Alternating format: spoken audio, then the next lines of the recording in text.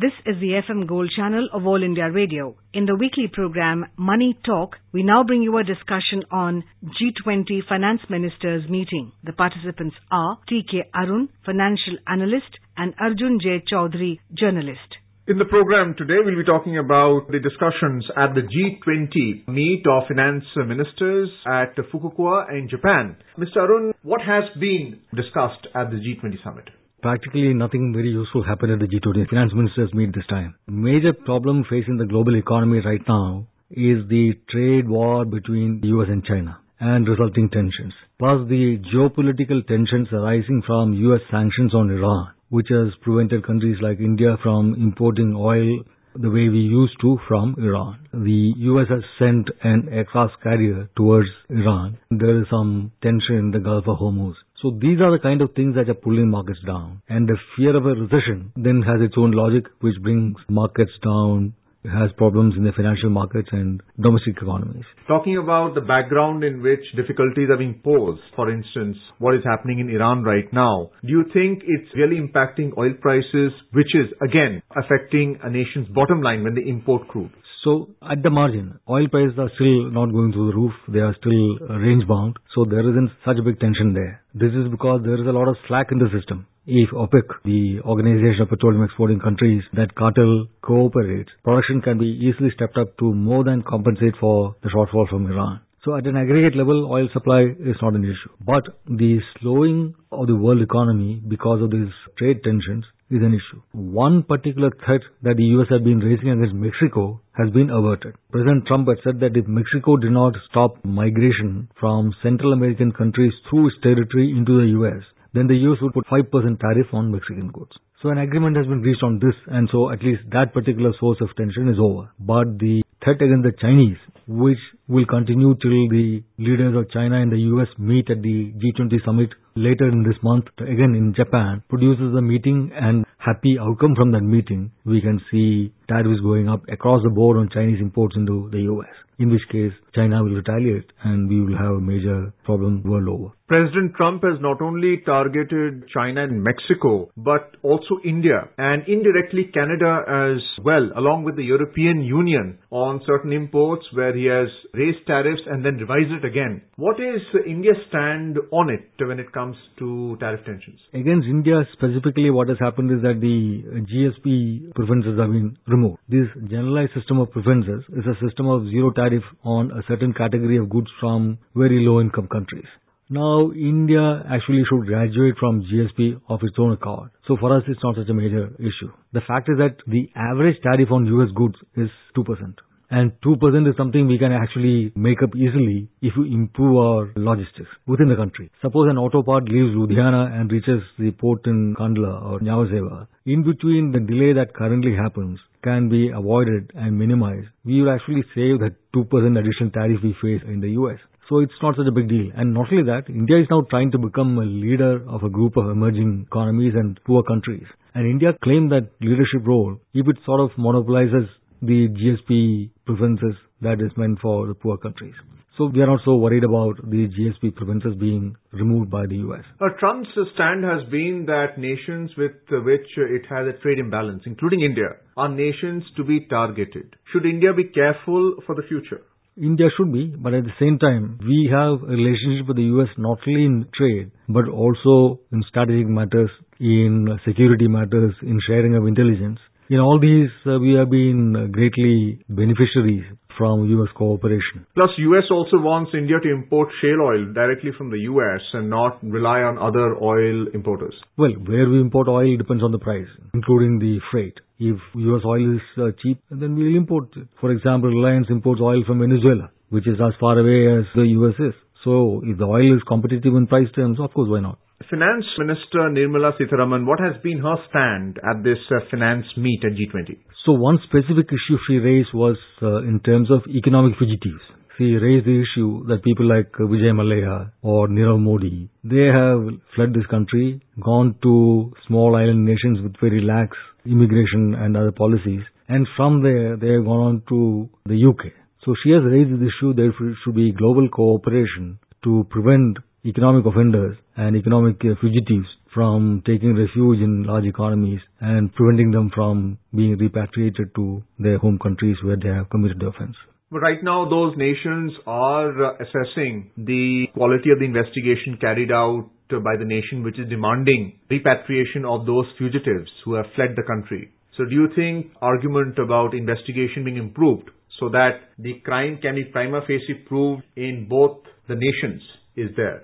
So these terms of extradition, they are not strictly speaking purely based on the merits of the case or purely on the basis of legality. There is a certain element of arbitrariness that creeps in. For example, the UK judge is asking us about the quality of the jail in which Vijay Mallya will be put once he is extradited. Who will we to inquire about the quality of our jails? This is a colonial mindset. If somebody commits a crime in this country, we are not obliged to give him the most comfortable situation once he is in prison. It's not for any other agency in any other part of the world to tell us how we should treat our prisoners. So this is not strictly speaking a legal issue. But there are certain legal procedures they have to follow and they'll follow that. Another issue that was raised was the digital tax, meaning tax on companies like Google, Facebook and other digital giants.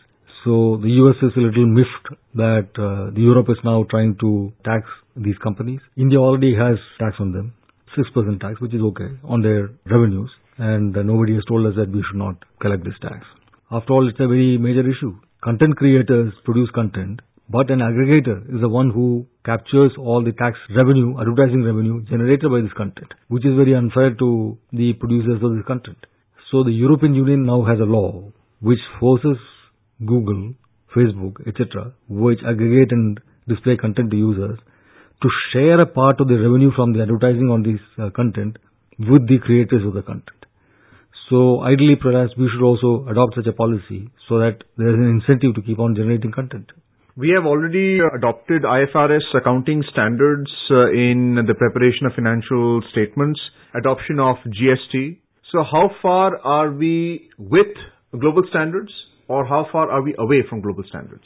Standards are of two kinds. One is at the level of the norm in statute.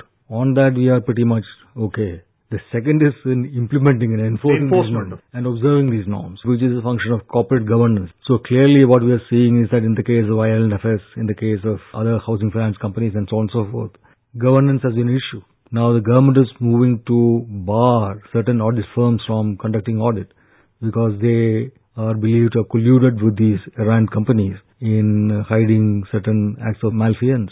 This is an issue. Minister of Finance, how important is that portfolio when it comes to the operations of central banking operations in the country, interest rates, and the amount of credit which is extended to both individuals and businesses?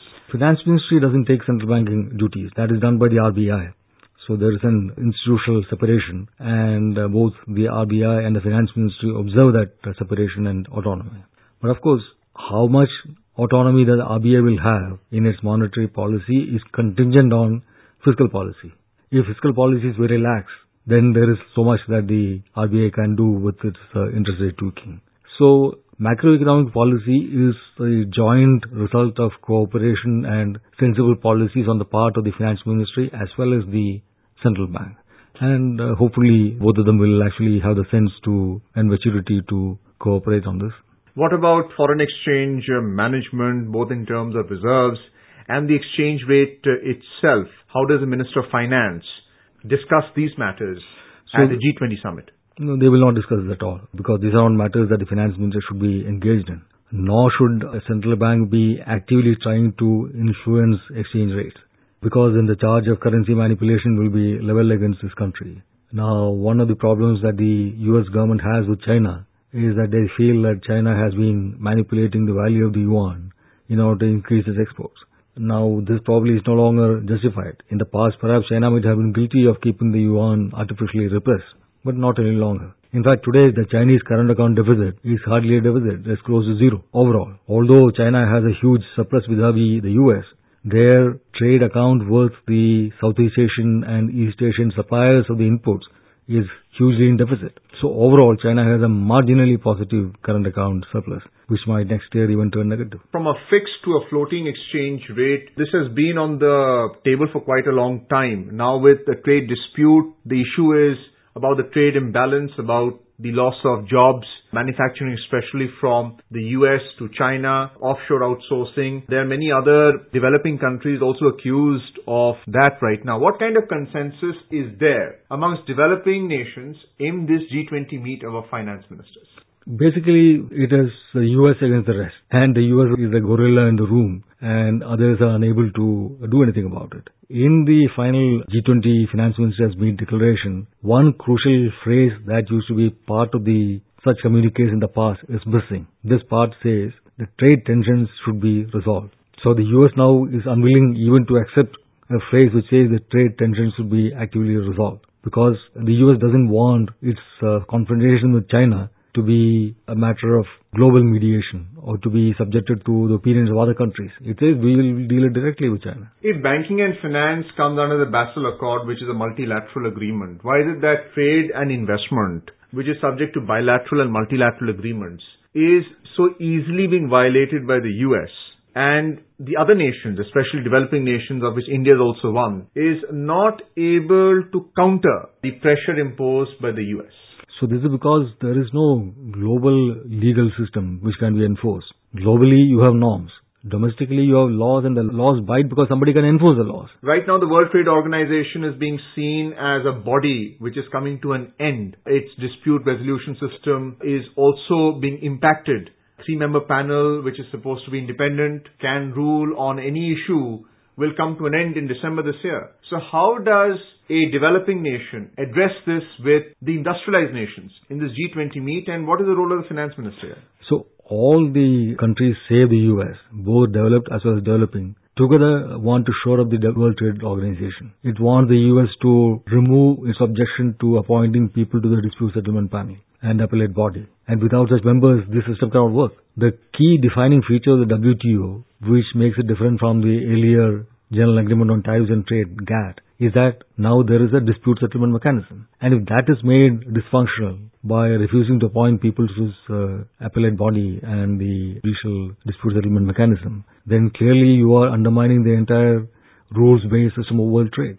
But that is what the US is doing. There's also the special and differential treatment to developing countries. Could you tell us what that is, and why is it that our minister is fighting so hard for it? This is no big deal.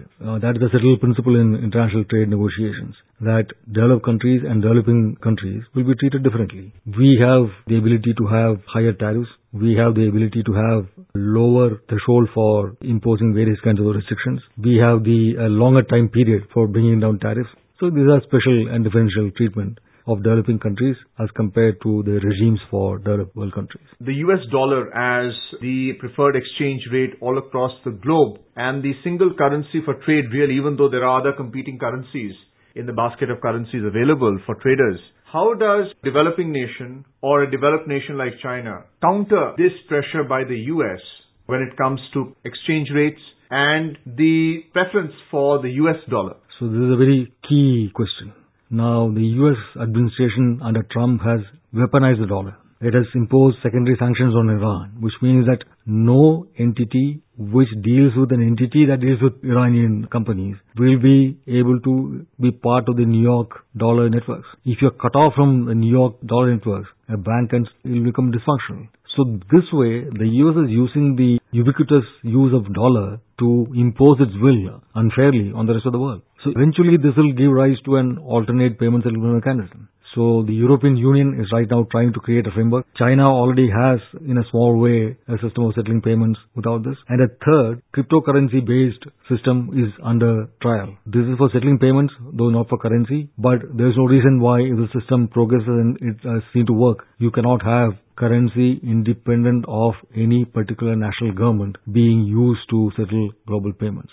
So India must, as leading nation of the emerging world, lead in this process and try to establish a non-dollar payment settlement mechanism. Thank you so much.